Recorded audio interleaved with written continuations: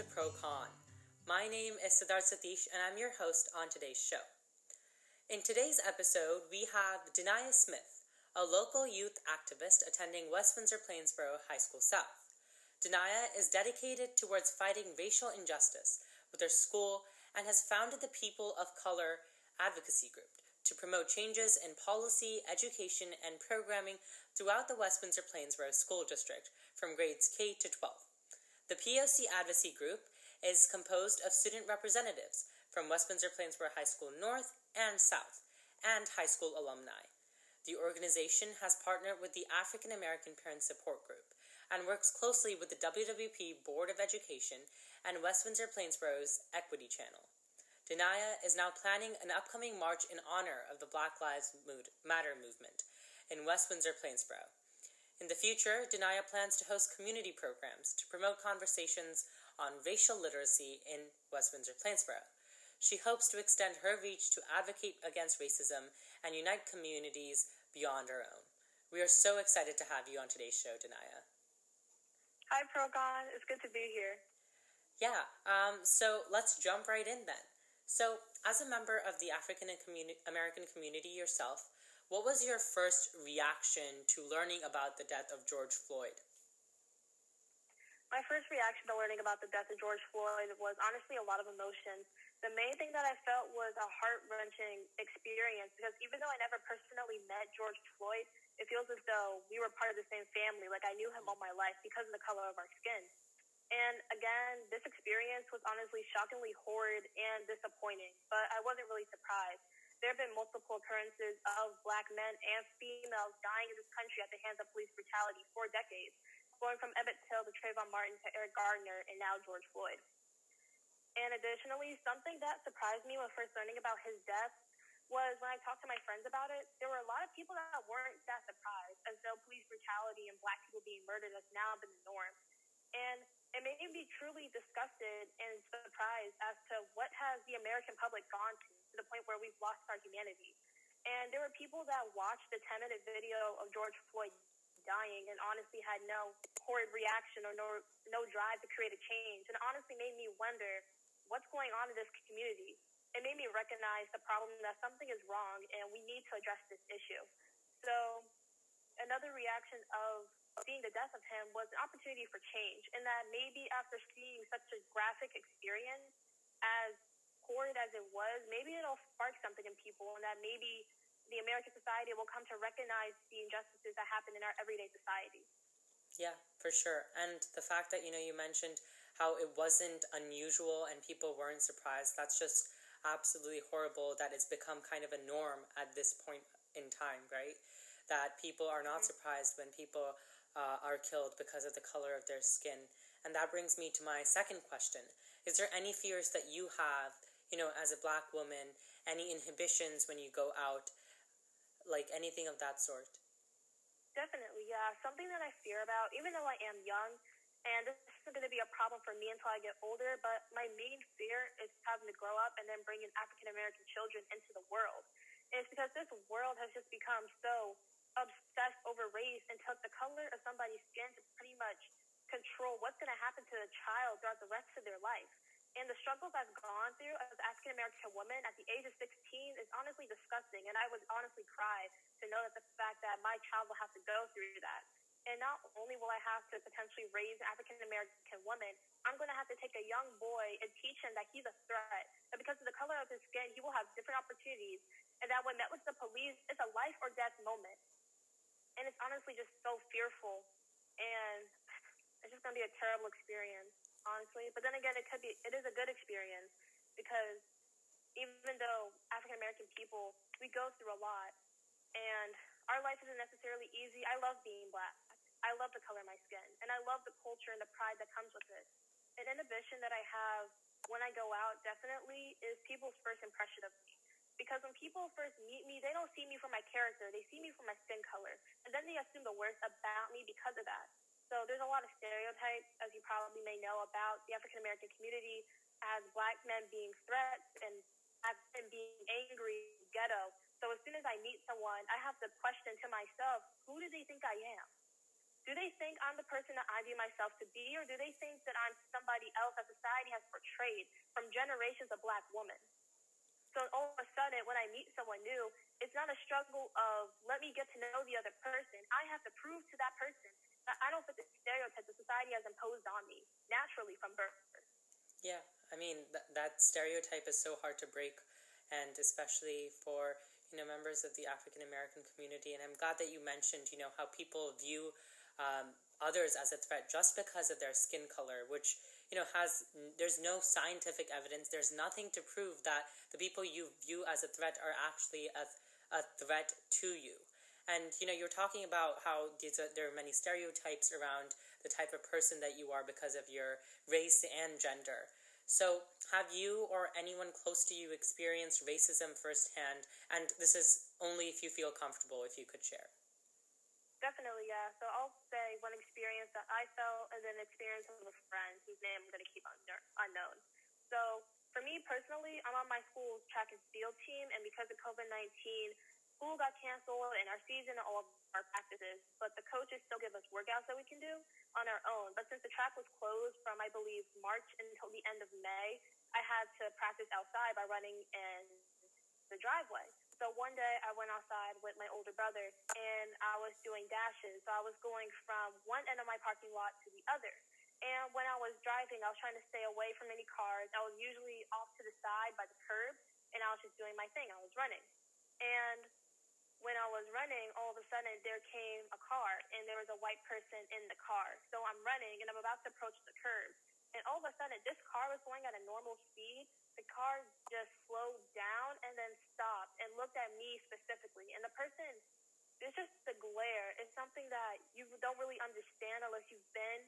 In my experience, it's that glare as though he assumed I was doing the worst or he assumed that I was this type of way. And honestly, it really hit me that even in my own community in West Windsor, Plainsboro, I'm still judged for who I am because of the color of my skin.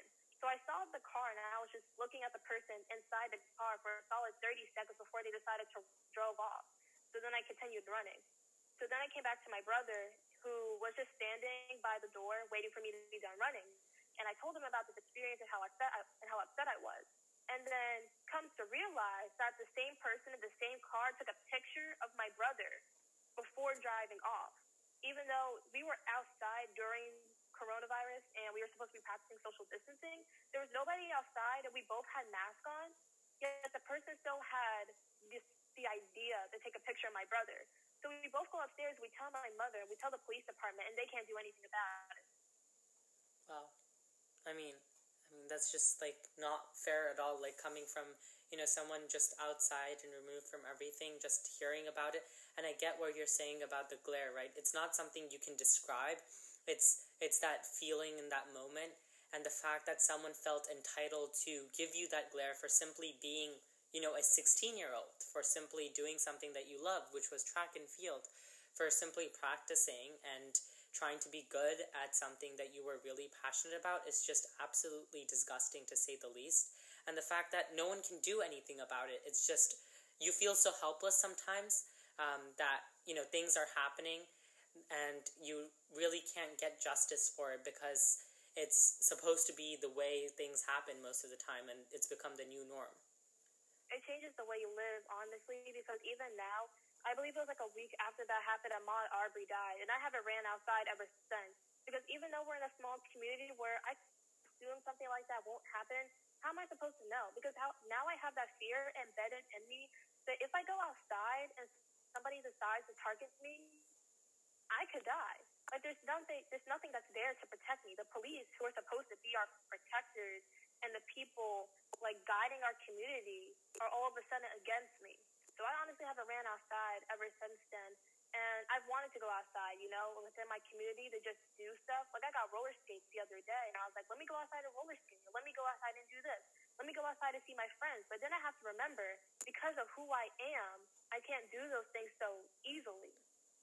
Yeah, I mean, that's just something that, as someone who even is a person of color, I haven't felt anything like that, which just shows, how the Black Lives Matter movement is just so pressing today because the community faces so much, and the whole stigma going around that, all lives matter.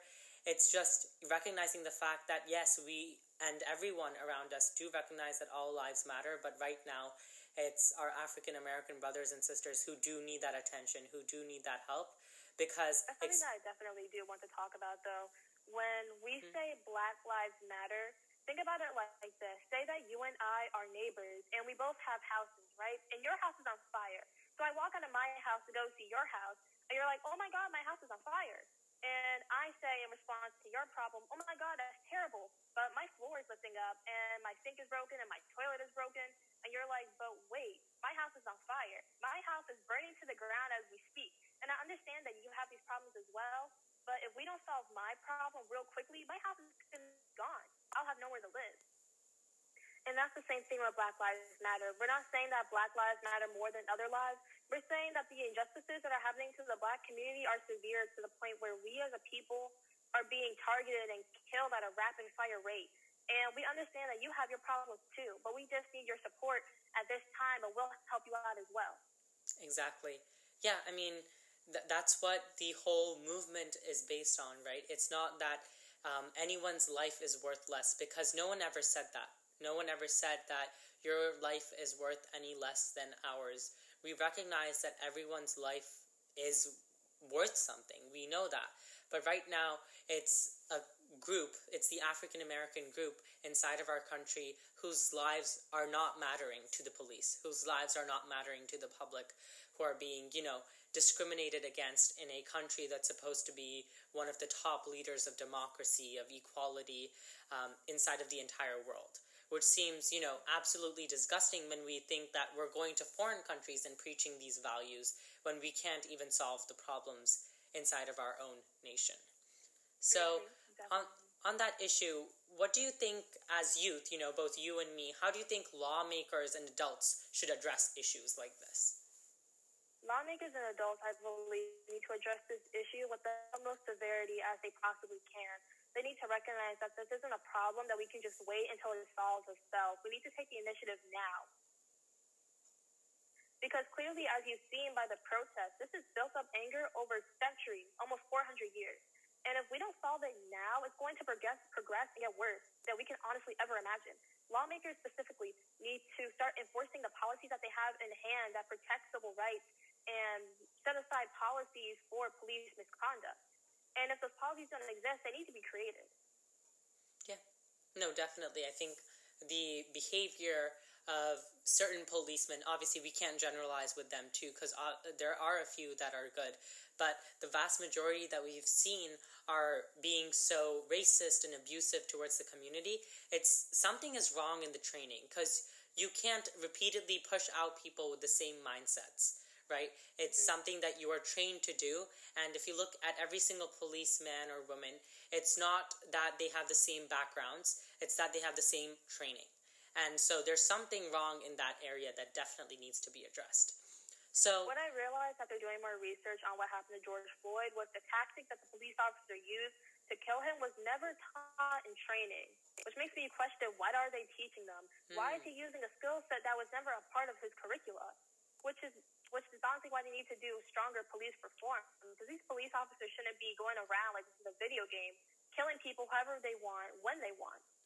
Definitely. And I like that you brought that up, because there was a New York Times article published recently in light of this that was telling that when the person, Derek Chauvin, was being recorded, he half-heartedly reached for the pepper spray and, actually smiled to the camera at one point in time. So he thought of it as a spectacle, and he got a lot of attention by it. And, the way in which people were trying to raise awareness was something that he thought would make him popular. And the neck movement that you were saying, right? Yeah, it was never taught. It's apparently banned by the Department of Police, and it's supposed to be a conscious neck restraint if they do engage in one. And that's also engaging in one if the person is being offensive and violent, all of which George Floyd wasn't. When he was on the floor, he said that I'll get into the car. But how can you get into the car when there are 4 armed men on your neck and on the rest of your body? It's just a hypocritic thing that's just happening time and time again. So on the topic of George Floyd, how do you think and what do you think is the best way justice can be achieved? I have a few ways. The first one was the evident one for all the police officers involved, all four, to be charged with second-degree murder, third-degree manslaughter, and a hate crime. So far, all the officers have been charged of murder and manslaughter, but they have yet to be charged of a hate crime, which I believe will be proven soon because they found a clip of the officers saying the N-word against George Floyd. So hopefully that comes into light when it does go to court and they increase the charges. Something else that needs to be done to bring justice to George Floyd is this momentum that the American people have in response to this, in response to police brutality and racism and oppression. They need to keep it. This isn't something that goes away once all the protests end and once all the social media tags go away. This is something that we need to stick with because in order to make effective change, that means fighting the battle off and on the battlefield. So we have to keep that momentum. And again, police departments need to take this as an opportunity to truly change the way they're teaching their officers. Because if they don't, I feel like it's self-evident that if the police departments don't do something about this now, it's going to happen again. Definitely, yeah. And I like the fact that you mentioned hate crime because that was a tag that's not attached and I didn't even think of it. And that's something that definitely needs to be attached as a charge because obviously it was something that I'm 100% sure wouldn't have happened if it was someone of another race, if it was a white man, then they definitely wouldn't have done anything. And especially because he didn't even resist. That's the worst aspect of it all. He didn't even say anything to them. He didn't even try to run away or get away, but they were just unnecessarily aggressive.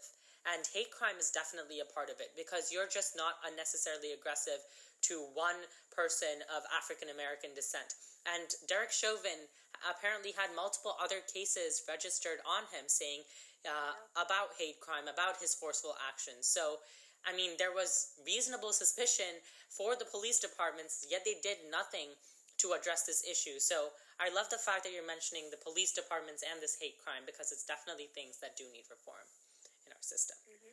And that brings me to our last question for today's episode. What do you hope to accomplish through the march that I know you're leading? And can you give us and the listeners who are in places all across the world some details about it and how if they're not part of the WWP community, they can still get involved?